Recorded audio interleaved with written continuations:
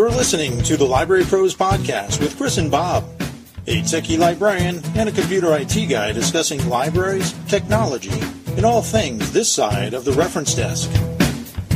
Thanks, Carl, and welcome to episode 57 of the Library Pros Podcast. I'm Chris, and Bob is stuck somewhere in Setauket. He couldn't make this podcast, so I have a feeling he's still stuck at work or something. So, greetings from the Sachem Public Library's booth recording studio in Holbrook, New York. Library Pros Podcast is a bi-monthly podcast, so don't forget to subscribe to Apple Podcasts, Google Play, or wherever you get your podcasts. And remember to join our email subscription service on our website, thelibrarypros.com. Please consider leaving a review or tell a friend or colleague because word of mouth is how people learn about us. So also, if you're on social media, check us out on Twitter at The Library Pros or on Facebook at facebook.com/TheLibraryPros. So today joining us is Lisa Zuena. She's a young adult. Is it young adult or teen librarian? I don't think I have an official title. I'm actually technically a reference librarian that works in the teen services area. Okay. So whatever you want to call me. Okay, so she's from the Pequa Public Library. She's here on the island in Nassau County, which is the county adjacent to us here in Suffolk. We won't hold it against you. We love the Nassau people. And she is the host. I guess you're the host. You're the host/creator of the Pequa podcast? Yes. Okay. So, thanks for coming out. I know you had a program here today, and it just worked out that we could actually sit down and chat. So, thanks for coming up. Yes, thank you. Okay, so today we're going to talk to Lisa about the idea and development of the Pequa podcast. But first, let's learn more about Lisa and the Pequa Public Library. So, where'd you go to library school? I went to Queens College. Queens College. I did. Yeah, it's funny how you're either a Post person or you're a Queens person. Yeah. And then the St. John's people start trickling in a little bit too. True. How did you come to work at Pequa? I was working part-time at the Mineola Library, and I had been hoping to find a full-time job. I didn't think a full-time job would turn up at Mineola, unfortunately, and I was also working full-time in a law firm. And then a part-time job came up in Pequa. I went in to interview for it, and I was offered the job. And I started thinking, okay, I work full-time at the law firm, part-time at Mineola. Can I juggle another part-time job? I told them this, and I don't know what kind of magic my director worked, but she was able to turn it into a full-time job. So I left Mineola, I left the law firm, and been in Pequa since 2015. 2015, wow. And isn't it funny how civil service is like this weird and mystical place that nobody really understands what the rules really are? Yeah. I don't know how she did it to this day, but maybe they had another full-time opening they were going to interview for. I don't know. But just good timing, maybe? Good timing, exactly. No, we'll go with good timing. Yeah. That always works. And was there an attraction to working with teens, or did they just kind of say, you're the teen librarian? Pretty much. I fell into it at Mineola. They were just looking for someone to work with teens, and I said, sure, why not? I feel like I wasn't a teen that long ago, so I could try to relate with them. But I wound up loving it, really, from the get-go at Mineola. So when at the interview in Pequa, it was just going to be for adult, but I mentioned I worked with teens, and they kind of said, maybe we can have you do both. And yeah, they probably saw it. They thought, oh, we got one. She actually wants to be with the teens. So. Yeah, no. But I really do. I love working with the teens. I have since the beginning. I know some people are afraid of them, but they're not scary. They're not that bad. No. Although you won't catch me downstairs anytime soon. Oh, no. No. So, again, talking about that comfort level you have working with teens, you also have to have a comfort level working with technology, doing what you're doing. Because, not every librarian is really comfortable with working with, forget about the stuff that we do, as podcasters, but, just dealing with computers and stuff. Yeah. So tell us about, your comfort level with the tech. I've always been comfortable with technology. I didn't study it specifically. I don't have any formal training outside of library school, which, as you know, you don't learn that much. No, not really. No, I think the most technologically oriented class I took was for Microsoft Access, which I have never used since that class, but it was very difficult. But I tend to pick up technology pretty quickly. It's something I'm interested in, so everything is self-taught. I remember in the 4th or 5th grade, I was that kid in my basement on GeoCities making websites. Oh, yeah. So without any training, just trying to figure it out, string things together. So I've always been pretty comfortable with it. Well, isn't it funny, too, because I went to library school from 99 to 01, and isn't it interesting how, I don't know what it's like now. Maybe I'm speaking out of school, but, you don't get a lot of electronic or digital technology training when you're in library school? No, I feel like Queens was trying. I know there was a class dedicated just to technology, but I think I knew everything already. Not to sound like I'm so great, but it wasn't anything. It was very basic. It wasn't anything more advanced. And isn't it interesting in library land how it's almost always a second career? So for the people who have heard me say it before, you can turn off the next 10 or 15 seconds or fast forward. When you come to library land, you bring this toolkit or this bag of stuff that you brought from your previous job or your previous career, and it actually lends itself towards librarianship because now everybody has an expertise in one particular area. So it really is kind of interesting how that works out that way. Yeah, I mean, in my other job at the law firm, it was Word and Excel, so I didn't have any training in that way. But if I see anything, I try to learn it. Pretty much. Right, and we kind of have to learn on the fly here, too, while you're sitting at the reference desk or you're doing, I don't know what you call your one-on-ones here, they call them Tech 30s. You book we have them book us for a half hour, and we go through questions that they have. We don't have anything formal like that. It's more if it's not too busy and someone has their iPad and a scared look in their eye, we say, just breathe, we've got you, and do what we can. It's really not that bad. Exactly. It's okay. You're going to live. You're going to make it. We're going to get through this. Yes. So when we come back, we're going to speak with Lisa about Master Pequa, about the Pequa podcast, about how it came about, how you learned what you learned about what you're doing and what you're doing now, and all that fun stuff. So we'll be back in just a minute.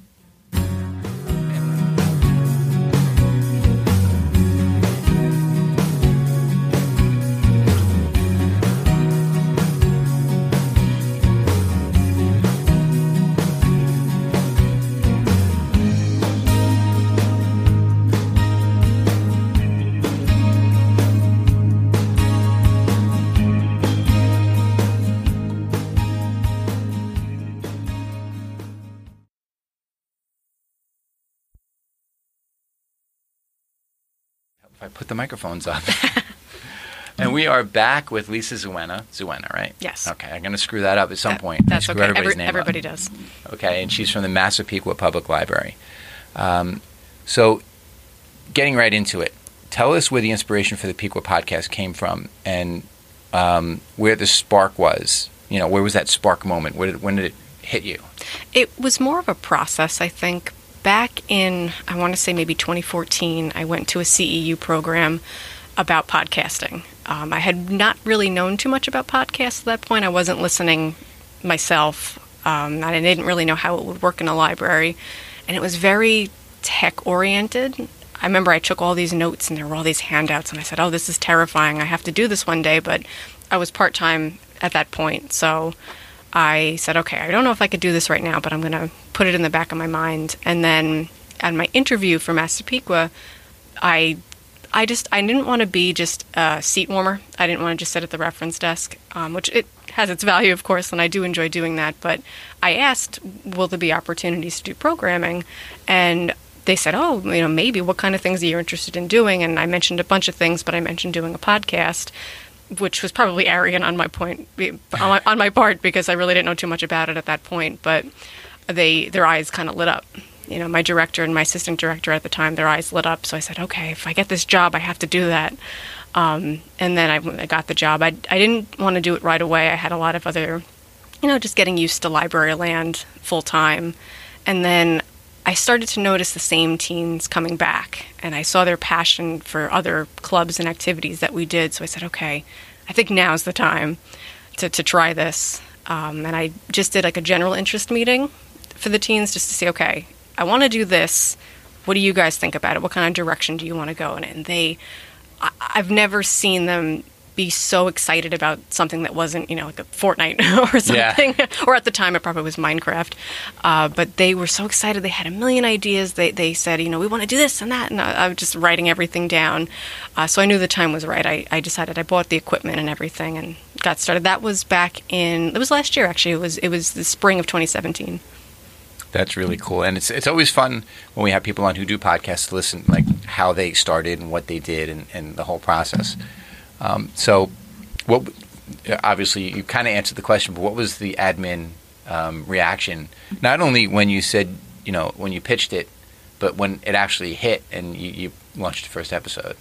Well, I didn't even really have to pitch it, which is great. I was told, one of the first things I was told was, do what you want, just don't burn the books. So, which is great, and I wasn't burning books, so I really didn't have to worry too much about that. And then when it came time to actually listen to it, it was just positivity. It was just we're giving the teens a platform, so it was a positive reaction overall. And isn't it great when you get buy-in from administration for something? Yes. I mean, you didn't even have to really pitch it, which is even better. Yeah, I'm blessed. I really am. I've heard horror stories. People want to do simple things in libraries, and it's a lot of red tape you got to go through, and Exactly. I luckily didn't have to jump through any hoops. That's great. So doing a podcast, here with what we do here, if you even want to call this a podcast at this point. Oh, no. We know what goes into it, but, it took us a year and a half to figure this whole thing out because there's no lynda.com for this. There's no YouTube for this. And everybody, they really do it differently. So, we're about to get really geeky, so if everybody can just handle it for a minute, we'll get through this. Where did you start? Because I had an idea, and that idea turned into, okay, well, let me figure this out. And now, okay, there was a setback. Now, you mean you don't upload it directly to iTunes? What the heck do you do? Oh, you need an audio hoster. Oh, wait, this is going to cost money. Oh, how am I going to get equipment? How am I going to? Tell me what the process was for you. It was a lot of Googling. I will say I learned everything from Google, I think. I guess I started at the very beginning. I didn't know what mics to use. I didn't know if I had to have a recording studio. Can I just do this in any room we have? So after a bunch of Googling, I was kind of afraid of the soundboards and everything. I said, okay, I don't know if I can learn this. I don't want to mess this up. So we went with the USB mic route. I decided to go with Yeti by Blue, and it just plugs right into the laptop.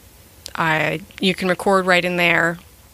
So speaking of recording, I wanted to spend as little money as possible. So I found Audacity, which is free. So we use Audacity to record with the Yetis.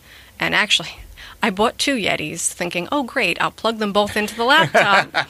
And the kids can each record. If there's 2 kids, they can record one and one. But I learned you can't do that. You can only have one type of USB microphone plugged in at a time unless you use, I forget what it's called, some sort of digital. It has to mask the IP for the microphone or something. I still don't really understand how that works. So I learned that the hard way. We did too. Yeah. So I tried this ridiculous setup with 2 laptops, 1 Yeti in each, and then, I like, okay, I'm going to hit record at the same time on each laptop. Wow. It was ridiculous. The teens were like, what are you doing, Miss Lisa? So we just use 1 Yeti at a time. It's usually just 1 teen talking at a time, so it hasn't been a problem. If it is 2 teens talking, I just say, okay, sit close to each other, don't touch, but sit close to each other, lean in, towards the microphone, and it works out. So that part works out. For audio hosting, that was another thing too. I said, we'll have MP3s and just put them somewhere. I didn't think too closely about that. I didn't want to spend a lot of money in the beginning, so I went with free SoundCloud hosting. Okay. And it worked. You get 3 hours for free. You don't have to put a credit card in or anything. And that held us over for about a year. Wow, really? Yeah, it worked out because, and I guess I could talk about this further on, but we don't release episodes as often. Some podcasts do. We do it roughly once a month. It's usually a little bit longer than that. Yeah. So it did last, and then I got an email saying, "Oh, you have got 20 minutes left." So I panicked, and this was recently, and I did more research about other types of hosting, and I actually just recently switched over to Libsyn. Okay. So now I figured, okay, SoundCloud is good for indie musicians and whatnot. It's not as great of a home for podcasts, I think, even though it worked for us. I didn't want to stay there forever, so we moved everything over to Libsyn recently. Okay, yeah, we use Blueberry. Okay. So, yeah, that was one of the ones I was thinking about. Yeah, I like Blueberry because of the plugin for WordPress. Okay. Because it just makes it easy to drag and drop, and it actually allowed us through that plugin to create the RSS feed and then get it to iTunes with the Apple ID and password and Google Play. And I think they have one for they have a Stitcher link, and there's a couple others too. Okay. So for us, it just worked out that way, and for us, it's $20 a month. Okay, yeah, I think we pay $15. Yeah. So it's not bad. Same basic thing, yeah. And it's how much you upload, not how much storage, right? Yes, yeah. And I knew we weren't going to do more than one episode a month anyway, so I knew that would be more than enough. Right, yeah. So, and it's just a matter of preference like anything else. But that was something that was an eye-opener for me when I was looking into this, saying, oh, wait, where do we put our files? Yeah, and the RSS feed too. I was like, I had heard about that for like a news feed or something, for blogs, but I didn't. I'm like, okay, if they have this for a podcast, what do you do with it? And then I ran into the same problem as, you don't actually upload your podcast to iTunes. You give them your RSS feed. So it was this. Then how do you create an RSS feed? Exactly. And that was more Googling. What is an RSS feed? Right, exactly. Where is the RSS feed in SoundCloud? And did SoundCloud create it for you? Yes. Okay. Yeah. And then you were able to transfer it over? Yeah. Now, you have to keep the SoundCloud account now to maintain that RSS feed, right? You can. I decided, because I don't think we have hundreds of thousands of listeners I need to worry about. And no offense, I'm sure we hopefully have some listeners, but I re-uploaded everything to Libsyn. So technically we have a new RSS feed, yeah, and I put the new RSS feed in iTunes and Stitcher. Right. So wasn't SoundCloud having some financial problems about a year ago? I did hear about that. That's when I kind of had the thought, okay, maybe we won't stay here forever. Right. And I don't know how true that is. I've, in my Googling, people were saying, if you're doing podcasts, don't stay away from, not to trash them or anything. But, no. But people were saying things at the time they said that they were having some financial problems. That's what kept us out of it too. Because even though it was free and it was more economical, I wanted a more stable solution. Yeah. And for us, it was Blueberry. So that just worked out for us. So how did you come out with, talk about your, for lack of a better way to describe it, your script. We always talk about the script we never use. But in terms of how you structure it and how you organize it with the kids, is it like a free-for-all, or you have a meeting and say, okay, what do you want to do this month, or you're going to do this month because they're teens? Tell me about the process, the back end, the production end of it for you. On my part, I wanted to do as little talking as possible. Not because, which sounds awful, but it's more so I wanted to have the teens really being the ones who were running it. Right. So it is, I don't want to say it's a free-for-all, but it is more teen-centric in that way. We meet once a month. I actually am thinking about now trying to meet a little bit more often. It might be tough just because we have a lot of other programs going on too, and the teens are overscheduled as it is, so I don't know if that will be possible. But at each meeting, I want to keep it kind of free form, and it's worked out for us so far. I basically say, okay, if you know what you want to talk about, talk to me about it first, and I'll give you my approval, which I very, very rarely have to say no, which is awesome. But I do ask them to prepare at least bullet points at the very least. It doesn't have to be a full-on script. Some of them do. A couple of them prefer to have a full script written and they just read it, and then usually just in one take they'll read it and that's it. Most of them, if I can get them to write out some bullet points, just to have them focused, because I have some teens that if I let them, they would just talk endlessly, which is great, but not so great when we have to manage time on the podcast, because I like to keep it, 30 minutes, maybe a little bit more, a little bit less. So yeah, I don't tell them what to talk about. They tell me what they want to talk about, and I'll compile all of those segments. Once I have enough content, usually one recording once a month, I'll get enough content. Over the summer, it was a little harder because we didn't have as many people coming in, or it was a little bit more erratic. And once I have enough content, I'll edit it all together, and then I'll record my end, introducing what they're going to talk about on the episode, and then like a little something in the middle, usually like a little ad. And then at the end, I'll just a quick outro. So do the kids like to talk more about, because it's kind of like a hodgepodge of different things they talk about. Yes. So they basically come to you with the idea. And how do you figure out what order they go in? I don't know if there's a science to it. I like to start with a book review, just because we're a library, might as well start with books and go from there. Usually I'll just have As long as say if someone is going to have 2 segments in the episode, I'll have one in the beginning, one towards the end. I won't do the same person twice. Right. But other than that, there's really not a science to it. No. And the kids obviously are enthusiastic about it. Very. Whatever they're passionate about, that second basically is what they wind up talking about. And it could be anything. Wow, we've had book reviews, TV shows, movies, games that they're playing. And it does get more serious, too. I have one girl, she is always doing different current events. So she'll do refugee crisis. Like she actually just did one. It was refugees in Greece that are having trouble going to school. And I had no idea that was going on. So she's teaching me. And now, hopefully, once that episode comes out, we'll share that with the community, too. Wow, that's pretty cool because they're doing more than just talking about Pokemon. But they do. We did have a Pokemon Go on recently. But and I think that's good. It's good to balance, whatever it is that they love to talk about is important. Sure. It doesn't have to be the serious stuff. And it's great that we have the serious stuff too, but if it's an episode all about video games and anime, that's fine too. Well, it is geared, the audience is teens. So have you seen stats-wise how you're doing with it? I don't think we're not the most popular podcast on iTunes. Well, no, I wouldn't. No, but it's just a matter of seeing if you're reaching the target audience. That I don't think we really had access to that in SoundCloud. It really was more how many listens did you get and where in the world they were. So okay. I don't think it really got more nitty gritty than that. I haven't had a chance to delve too much into Libsyn yet to see what they're... You'll get addicted. Good.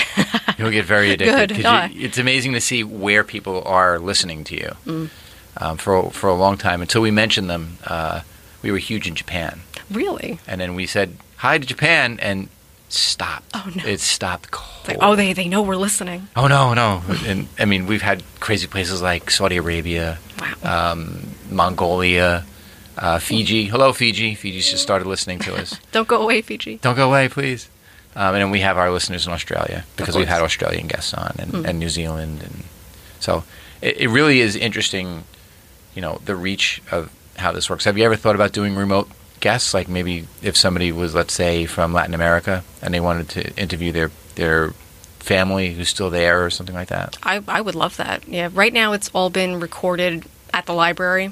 Right. Whoever is at the meeting, and I've occasionally been able to do, if someone knows they won't be able to make that meeting, they'll work out with me to come a different time to come and record. But it's always been in person so far. And you record them in blocks and then kind of edit them together, right? Yeah. I'll just do each, one Audacity file per person or per segment, and then kind of just go in and make one big master file, episode 7 and, 11 tracks or whatever it winds up being, and try to, which that was fun, trying to learn how to stitch everything together. But I promise, librarians, if you want to do it, it's not that bad. It's not that bad. Not that we edit it all here. We try not to edit it all, except for when I goofed up before, then I have to edit that part out. I don't edit too much. I don't edit for content unless it's unless I said something awful in the middle of it, then I of course would edit that out. But I'll go through if there's a lot of I'll go in, I'll cut that out. Don't you find it addicting too? Every little. That speaking of with the knocking into things, I love my teens, but they fidget the entire time. Do they do this too? The tapping on they'll tap, they'll bang, they'll clap. I'm like, guys, stop! Like, please sit still, and they'll say, okay, and then they can't, which is fair. I mean, I can't sit still half the time anyway. My hands are moving around as I'm talking now. But originally we had just had the stand that the Yeti comes on, and you could hear every shift of movement. So we bought mic arms and and the little I can't think of what it's called now. The mount? Yeah, the mount, but a shock mount. Mount. So in case they hit anything, right, it'll absorb it a little bit. Right. Yeah, we use actually with our mounts. Not that everybody can see this because it's a podcast. Good job, Chris. We took yoga mats and used yoga mats kind of like as a buffer. So because the mounts stay permanently in the table, and the yoga mats, for lack of a better way to describe it, it's like the discs in your back. Kind of absorbs the the sound. So when you tap, it doesn't transfer that badly. Yeah, unfortunately, if I start drilling into tables, then I may get in trouble. But there's a clamp attachment. Yeah. So I just clamp them on and off, which, again, librarians, if you're thinking about doing this, if I'm the least mechanically capable person I have ever met, and I'm able to do it, it's not that bad. So since we're trying not to scare librarians, and we're going to go off-road from the script a little bit, tell us what your investment was monetarily with getting this up and running. It wasn't. I want to say we spent initially less than $300. So we bought the 2 Yeti microphones, which should have just bought one, but we bought the 2. I think at the time they were about $120. Sounds about right. Yeah, I think there was a sale on Amazon. It was Amazon Prime Day or something. So we bought 2 of those, and then for about $10 or $12 each, the little foam piece for the top of it, the little pop filter. Yeah. And that was it, because we already had a laptop. And then the USB microphone goes right into the laptop. And Audacity was free. So that was the initial investment. And then, see, now I'm hitting things. You hit the mic. I hit the mic. I did what I tell my teens not to do. But then the arms were about $100 each. Yeah, that sounds about right. We didn't buy that right away. So that's, if you want to just get this off the ground for like $120 if you already have a laptop. Exactly. But then we bought the arm and the mount, which was separate. But other than that, and now the hosting is $15 a month, but nothing else. The point being that you can do this if you're a library that doesn't have a lot of money. You can still do something like this. Absolutely. And I was considering originally, instead of the Yeti USB microphone, doing the Snowball. Okay. Which is Blue's, I guess, more it's a beginner. Smaller one, it's small, but it's also, I've seen other people that have it, and it sounds great too. Mm-hmm. So it won't be as professional as being in a sound studio, but as she puts her arms yes. up in here. But honestly, building something like this, if you had a spare room or a closet or study room, the investment isn't that bad. I mean, if you could convince your director to spend about $2,000. Okay. The sound installation is very, very cheap on Amazon. The board, I think, was $225. Okay. The mic cords are like $7 each. The arms we have 4 arms, so it was $100 each. The mics are $100 each. The little pop filters are like $4. But even when we were recording with our little portable thing that you saw us using it at the Long Island Library Resources Council, yes. That's just a 4-track. That was $100. If you have an iPad, you already have an iPad. And then those microphones were 3 for $58.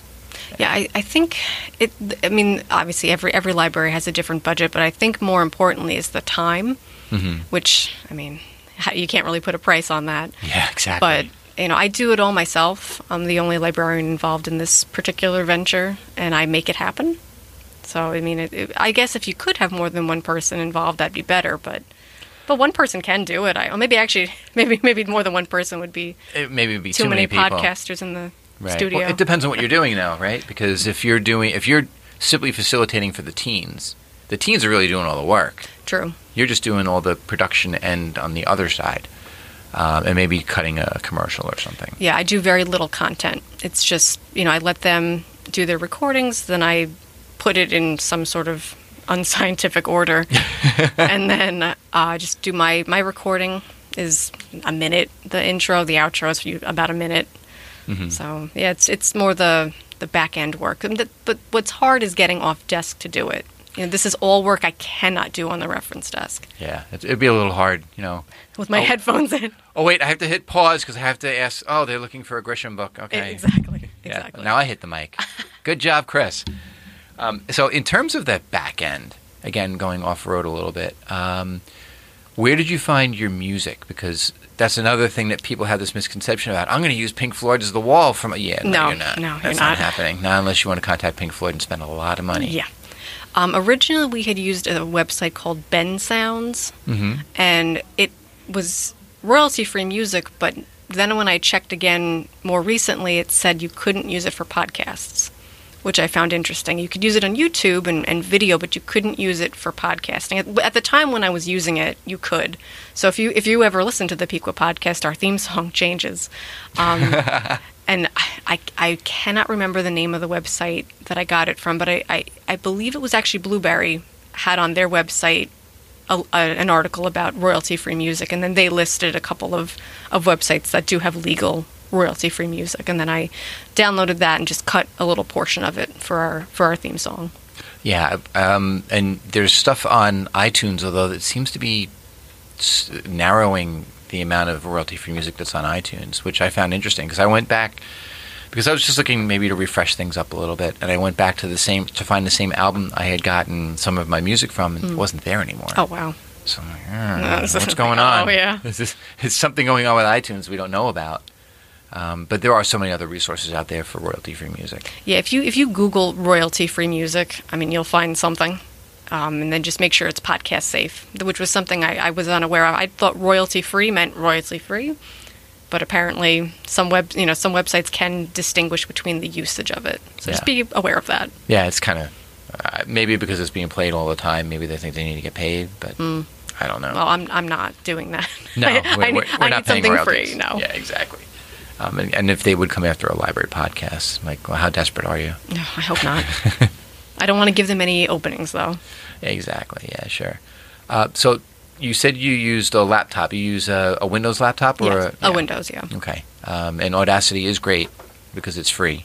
Yeah, no, it's free. It downloads quick. It's pretty... And it's powerful. It is. I want to say I'm using maybe 20% of its capabilities. I could see all the different effects you can add, and I don't know, I use it just to splice audio and cut out pieces and add music. They actually have a good fade. Yes, I do that too. Yeah. I use fade in, fade out. But okay, so that's all I use too. Yeah, so. and the noise reduction, because depending on where I land for where I can record, most of the rooms in the library have some sort of hum going on. Yeah, probably exactly. from the HVAC system. Exactly. Yeah. So, but I have to say it works. It's just like a noise reduction feature. You pick a piece of silent audio, and it does it automatically for you, and the hum usually goes away. Yeah, it really is great. There's also a website that I use, especially if I get somebody on the podcast where they're not close enough to the mic, and no matter what I do or tell them, they talk really soft and you can't hear them. Oh, no. There's a website called ophonic.com. Okay. And they will give you, I think it's 2 or 3 hours of audio for free, where they will, when you import the file to them, it corrects the levels. I hit the mic again. I'm fired. It's me. Am I cursed? I think it's just the angle of my mic. So you can import it, and it'll autocorrect. Oh, that's It'll excellent. autocorrect all the levels and level it out. And it does it in... I've done an hour and 20 podcasts, and it crunches it in like 3 or 4 minutes. Oh, wow. So it's like, wow, this is a great tool. I should look into that, because I have the same problem with my teens. I tell them, sit close to the mic, and then they'll inevitably be... sitting way back here, and then they sound like they're in another room, and it could be frustrating. But but Ophonic is great, and I got that from Sally Turbot from Turbot and Duck down in Australia. Okay. So big shout out to them as usual. I love them; they're great. Yes, I'm a fan of this podcast, so I've heard them. Oh, excellent. So how are the kids at recording? You're talking about maybe not being too far away from the mic or something. Do you have to? How do I put this nicely? Duct tape into the chair? Because no, I don't do that yet. No. Not yet, no. But in terms of just getting them corralled, do you have a day, like a writing day, and say, today you're going to write what you want to say? No. So each meeting is strictly a recording meeting. But if you're not speaking, I do ask you to sit with a notepad and, at the very, very least, just jot some ideas down. I do have some teens that I do tell them, please, you need to outline more than others because you wander a lot. Yeah. Which again, I don't mind. I don't want it all to sound scripted. So if they start to go off on tangents, it's not the end of the world. But a lot of times it will mean a lot of editing for me. Right. Because first of all, they all, and I have this problem too, but they all speak really, really fast. Yes, I noticed that when I was listening. They talk so fast, and I can't even believe they're talking about Harry Potter, and Harry Potter did. I know. Wait, I'm checking on the app to see if I'm hitting like 1.5 or 2 speed. And I tell them, please, you need to, and they I don't think they can, some of them. So editing that when they are rapid fire going is very difficult. So sometimes you got to zoom in on that audio, right? I was as zoomed in as I can go, and I'm cutting out like milliseconds of audio. When they start to stumble over their words and say, "Wait, no, it was actually this," and then, yeah, so that or the word "like" 1,000 times. Oh, I used to, in the very, very beginning, I was very precise about trying to edit that out. I don't do that as much anymore. I can't. some of them. There's only so much, and I'm guilty of it too. We're all guilty of our verbal tics. Sure. But, there's only so much editing I could do before I lose my mind. So tell us about the spots that you put in the middle. Oh yes, my little ads, my little commercials. So I'm not advertising for mattresses or clothing stores. Oh. Whoa, she just popped off her microphone cord. Oh my God. I'm so sorry. That's okay. That happens. One of these. Yeah, that's why I usually put an extender on there. Okay. Sorry about that's that. just our ghost, if you hear that moaning in the background. Oh, yes, so my little ad. So, yes, I'm not selling anything, of course, at the library, but I figured a lot of podcasts, they do take a break somewhere, usually in the middle, to advertise for their sponsors. So I said, okay, well, I want to make this feel and sound like a real podcast. Well, it is a real podcast, but I want it to sound like a mainstream podcast. So it's the last thing I do before I put the episodes out. So I'll say, okay, today is November 2nd. I'm going to release the episode either this weekend or Monday. What's coming up in the next week or two? And then I'll see, okay, what programs or events are coming up that I want to highlight, and then I'll write up just a little 30-second cheesy piece. I'll put on my commercial voice and just record something quick. And welcome to the Massapequa Public Library. Exactly. Actually, one of the in the beginning, I had some teens that did some ads for me, but lately they haven't wanted to. But I had a teen in my last episode. He said, "Oh, I want to do an ad for the library." I said, "Well, they're listening to a library podcast, so I'm hoping they know about the library." But they have. It makes some sense. Yeah. No, and it was cute. He's like, "Oh, come on down to the library at 40 Harbor Lane." So it was cute. That is really cool. I cool. kept that in there. That really is cool. So, what's the future like for podcasting in Massapequa? Have you thought about branching out and doing different and more podcasts? Or? Yes, I would love to start just a general library podcast, so not just the teens talking. It would actually be the librarians talking, right. Either about programs coming up or community events. I haven't talked to any of the other librarians about this yet, so I'd have to get their buy-in too, because I definitely can't run 2 podcasts just by myself. And I would really like to consider doing something with like a Massapequa Memories project. Yes, definitely. That's a great idea. I would like oral histories, and it could actually run kind of like the Pequa podcast runs, where it would just be other people telling their stories about their lives in Massapequa, either growing up in Massapequa or anything. And that reminds me of, Chris Kratz, right? Yes. Yeah, and his local history podcast. That's exactly what he does. He finds somebody who talks about, Long Island history, and he interviews them for however long they want to talk. Yeah. So I think doing that with patrons who are in that library district not only would it be beneficial to people in the district, but think about people who moved away. Yeah. Who, maybe, it's something from Massapequa. Oh, I lived there for 30 years, and blah, blah, blah. Now I'm in Florida or North Carolina or Texas. Yep. And you can listen to, I used to remember where this was down on Park Avenue or whatever else. They're talking about All-American and the Preserve and everything. Yeah, exactly. I mean, I know my parents grew up in Massapequa, and they love telling stories. I have to get them on the podcast if they that may want be a to do good it. way as a jump-off point, yeah. Yeah, but I think we have a lot of older patrons that come in, I think, and we have a lot of senior programming that we do. I think that would just be a natural next step. So. Well, it's interesting to me with Nassau County how some areas the people stay, and some areas a little more transient. Some places, everybody baby boomer generation's gone. They're in Florida, and it's all new people. Or at least half the year. Right, exactly. So it's interesting how people in Massapequa tend to stay in Massapequa. They do. I mean, even just growing up, my neighbors, I don't live in Massapequa anymore, but my neighbors, I think most of them grew up in Massapequa, and even if they left for a little while, they came back. Mm-hmm. So it's definitely, and the library patrons too, they'll say, I've lived here for 50 years. I remember when the library first started. And yeah. So I think it would be something to consider. I want to maybe try to work with our librarian that works with seniors and see if he'd be willing to work with me. Sure. Do you have a local history librarian as well? I don't know if that's his official title, but I think he's part of the Historical Society. Okay, so, that may be a place to start. Exactly. We could tap into that connection. And not changing subjects, we just have to say one thing real quick. We have to say Ellen Druda. So we can get $11 from Ellen Druda. Oh, so excellent. That's $22 right there. Ellen Druda, $33. So, but yeah, I mean, it makes a lot of sense to do something like that. And even in terms of, we have a few really really old, much older patrons in their 90s, and we'd like to get them in here and have them bring pictures. Oh, that would be nice. Because then maybe we can have somebody take video and then do like a Ken Burns kind of thing, editing the whole thing together with the sound and some video.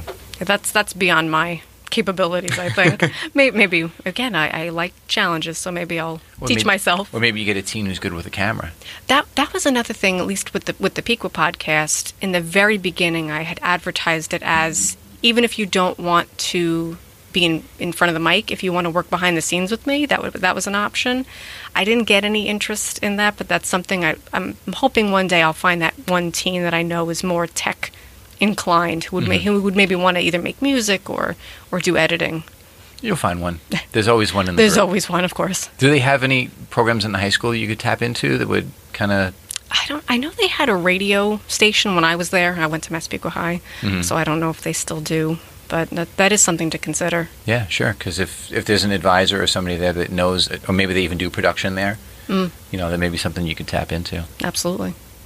So I want to thank you for coming in and chatting with us, because it's always exciting to talk to somebody else who's a podcaster, and now a podcasting librarian. I mean, how do you beat that, right? At least for me. I think it's great. So believe it or not, it is her time, and I know she's been sweating this a little bit because she's a listener of our crazy podcast. She is our next victim in the top 10 library questions, or 032 list, which is the Dewey number for top 10 list, and we always have to tell everybody about our friend Melanie Cardone from the Longwood Public Library for naming the list of questions to ask our guests. So we'll be back in just a moment.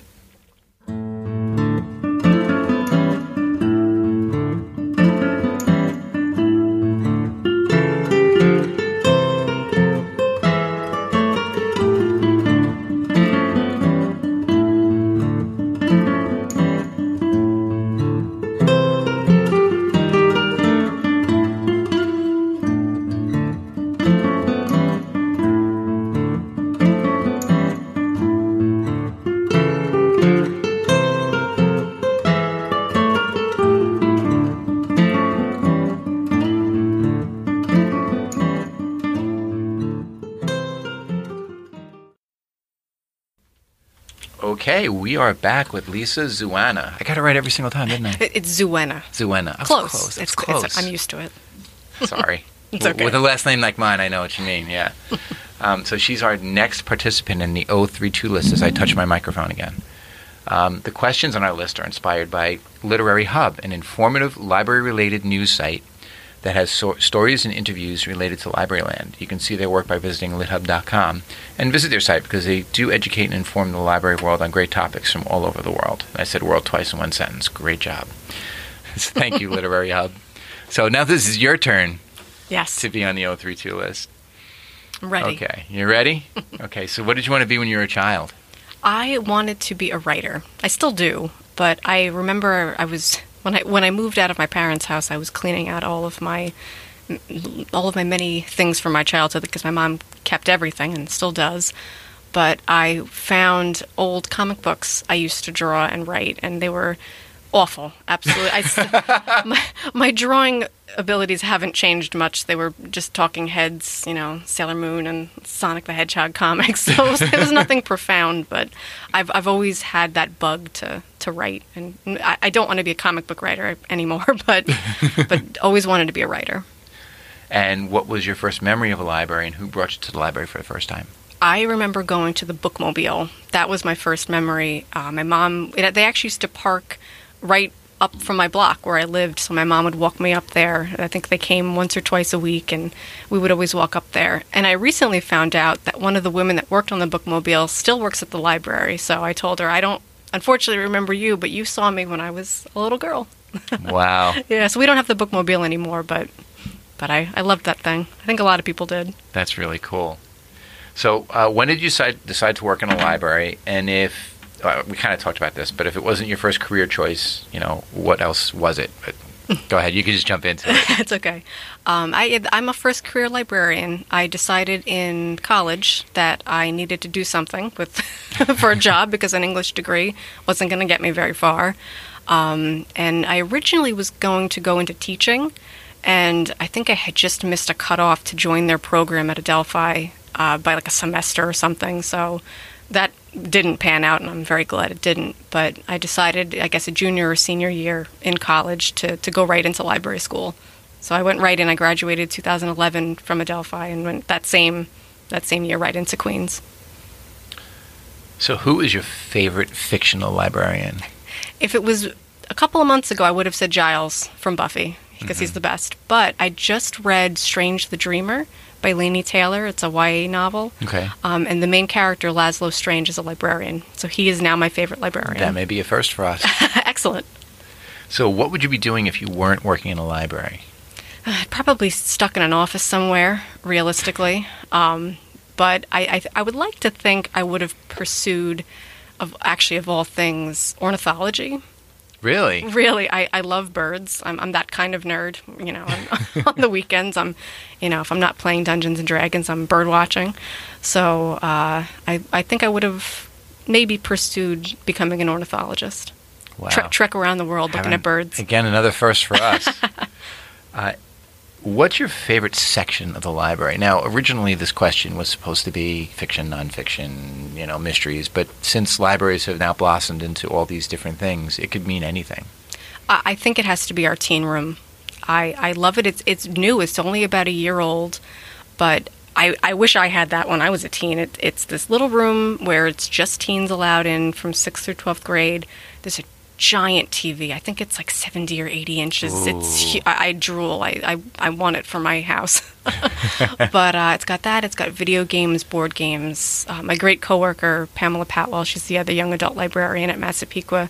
She does rotating collaborative art displays and crafts. So it's got a little bit of something for everyone in there. That sounds like it's a lot of fun. I'm going to come see it. So if you had infinite space and budget, what would you add to your library? I have a boring answer for that. I think I would just want more space. I want more rooms to do cool things in. I would love to have a recording studio. I'd love to have a place for people, maybe like a printing press for local indie authors to be able to print out their books, to self-publish. So just more space to do cool stuff in. Isn't that always the challenge, though, too, right? It is. I mean, there's only so far up you can build or out into your parking lot. Right, yes, exactly. I don't know if that's even an option. Parking is overrated, right? Right, yeah. Yeah, You sure. don't need to park your car. It's fine. So what do you love about your library? I love that we have the freedom to just take chances. I think a lot of people would be afraid in some places to say, I want to do a podcast or I want to do, any sort of project with teens that, teens, I love them, but they're, you never know what you're going to get. You don't know if they're going to love something or hate something or love it one second and hate it the next second. So I don't have to be afraid to fail. And I think that's invaluable. I think a lot of people don't have that, unfortunately. And a lot of people don't realize that failing isn't a bad thing either. No, it doesn't have to be at all. So what is, and I always have to preface this, but not the worst thing, but the weirdest thing that's ever happened in your library. And remember, we don't have an explicit rating on iTunes. No. I think one of the weirdest things was a recent thing. A woman had a Geiger counter in the library, and was it going off? Yes. So all of a sudden I hear this, and I'm like, okay, I've played Fallout. I know what that sound is. So I look, and she's got this Geiger counter, and she's telling us it's from the Wi-Fi, which I was like, okay, I don't know about that, but she meant well, because she said to me, you really should consider getting another job. This is very dangerous. So, I mean, I'm not going to do that, but that was very strange. A Geiger counter. Yeah. That's another first. That's a good one. Oh, wow. Wow, did she have tinfoil lined underneath her hat or something? Maybe, I don't know. Okay, so who is your favorite regular patron? Now, sometimes this is a hard question for people because we see so many people on a daily basis. But do you have a regular or a couple of different regulars?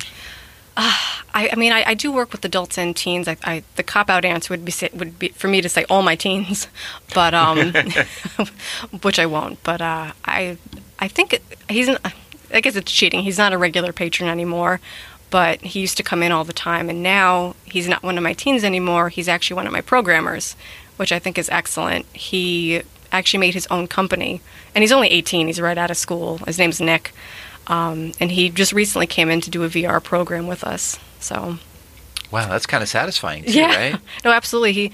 I remember I helped write his scholarship essay for college, and then a couple of months later, he reached back out to me to say, "Oh, I have this company. Can I come do programs at the library?" So the fact that came full circle. That's pretty impressive. Yeah. No, I wish at 18 I had the ability to make my own company, but so Wow. I'm cheating a little bit. He's not a regular anymore, but he used to be. And now he regularly comes back in another way. Well, you planted the seeds, right? Yes. I doubt I was. Well, you had to be part of it. Okay. Hey, you take it, right? Sure. And our last question, what are people without library cards missing out on? I think they're just missing out on opportunities to better themselves. We have so much, and just recently we set out a table for the Great Give Back that started out here in Suffolk, and now NASA we're jumping on board. But I set out a table for our teen advisory board to show how the library gives back to the community. And I said, okay, let me print out some flyers about all of our resources. And then I'm going through, and it's like, of course, I know about all these resources, but when you put them out on a table, all the different ebooks, we lend Kindles out, we have Rokus, all of our databases for language learning and everything. Just seeing it out like that, it's like I want to now take this table and just, strap it on to myself and run through the community to say, look at what we have. There's so many opportunities for you to come in and just to learn, and not just it's fun too, of course. It's entertainment on top of it. Of course, yeah. No, it's not just the stodgy old place where you have to learn. Yeah. But yeah, you're missing out on everything. Yeah. It really is a magical, amazing place, and I love telling people, like, oh, librarian, huh? When are you going to grow your hair long and put it in a bun? And you just want to, I didn't punch anybody in the face, but let's just say that it feels really good that you think about that. Yeah. No, I had a patron, what do you do all day? I said, well, how long do you have for me to go through all of everything I do all day? Or I'd love to work in a library. I love to read. Oh, I hate that. I hate that. It's like, I like to read too, but I can't do it at the desk. It's like, reading? Yeah, not so much. We have way too many other things to do. Exactly. One old gentleman came up to us once and goes, you saw the VR and all the makerspace stuff that we're doing. He goes, since when did libraries become an entertainment place? And I pointed up to the fiction collection and said, since they made fiction books? Yeah. Yeah, so, that's not great. No, it's not. But there's always going to be people out there, regardless of what you do in life. People like cops, they hate cops. They like teachers, they hate teachers. Absolutely. There's always going to be that. Yeah. But it seems like we're kind of like, we're one of those groups that either love them or hate them. Mm. But you know what? We have more people that love us than hate us. Oh, so. Definitely. No. The most of the people that come in are happy. They genuinely love what we're doing for them. Right. Of course, you're always going to get the angry people. There's angry people everywhere. There's angry exactly. But we're in New York after all. Oh, please. Yeah. But most of the people that come in are the people that we already see, they know what we have generally. So it's trying to get out there and getting it out to the people who don't come in. Exactly. I just have like an old crier to run out to the town square, and say, oh, Kindles. And that's another whole podcast episode. We could talk about that. God. I mean, you went to a marketing thing here too. Yes. So for social media. Yeah. So that's another whole podcast. Oh, yes. Yeah. Well, thanks for being such a great sport and answering our questions. And do you have anything you want to talk about? Plug. Well, listen to the Pequa podcast. The Pequa podcast. We are eventually, hopefully in the winter, going to be starting a zine club for our teens. Cool. And we also have a writers club that's going on. So I'm hoping to collaborate the two clubs together to make some sort of like literary magazine to hopefully publish for the community. So keep an eye out for that. Very cool. Anything else you want to plug? Like Twitter, Facebook, or whatever? Well, my library, we have Twitter, Facebook, Instagram. You can find me on Twitter if you want to see cats and and random library things. It's just at Lisa Zuena. But yeah. Very cool. Well, thanks so much for coming on. Thank you. Thank you for having me. This was fun. This was a lot of fun. So that's all the time we have for this edition of the podcast. And if you have any questions or comments on the show, visit us on our Contact Us section of our website, thelibrarypros.com, and we'll have links and photos from this episode, and we have them on all of our episodes, actually. And you can visit us on Twitter at The Library Pros, or on Facebook at facebook.com/thelibrarypros. And that's way too loud, so we're going to knock that down a little bit. And don't forget, too, to subscribe on Apple Podcasts and Google Play, wherever you get your podcasts. And don't don't forget to tell a friend, because that's how we get our news about our podcast out there. So remember, the views expressed are those of Chris and Bob if he were here, and not those of Sachem, Emma, or any other library, including Master Pequa. So we'll see you next time. You've been listening to the Library Pros Podcast. The Library Pros are brought to you by Pippin Productions and by the Library Pros themselves, Krista Cristofaro and Bob Johnson. Special thanks to Sachem Public Library for providing space for this podcast. Until the next turn of the page, I'm your announcer, Carlton Welch.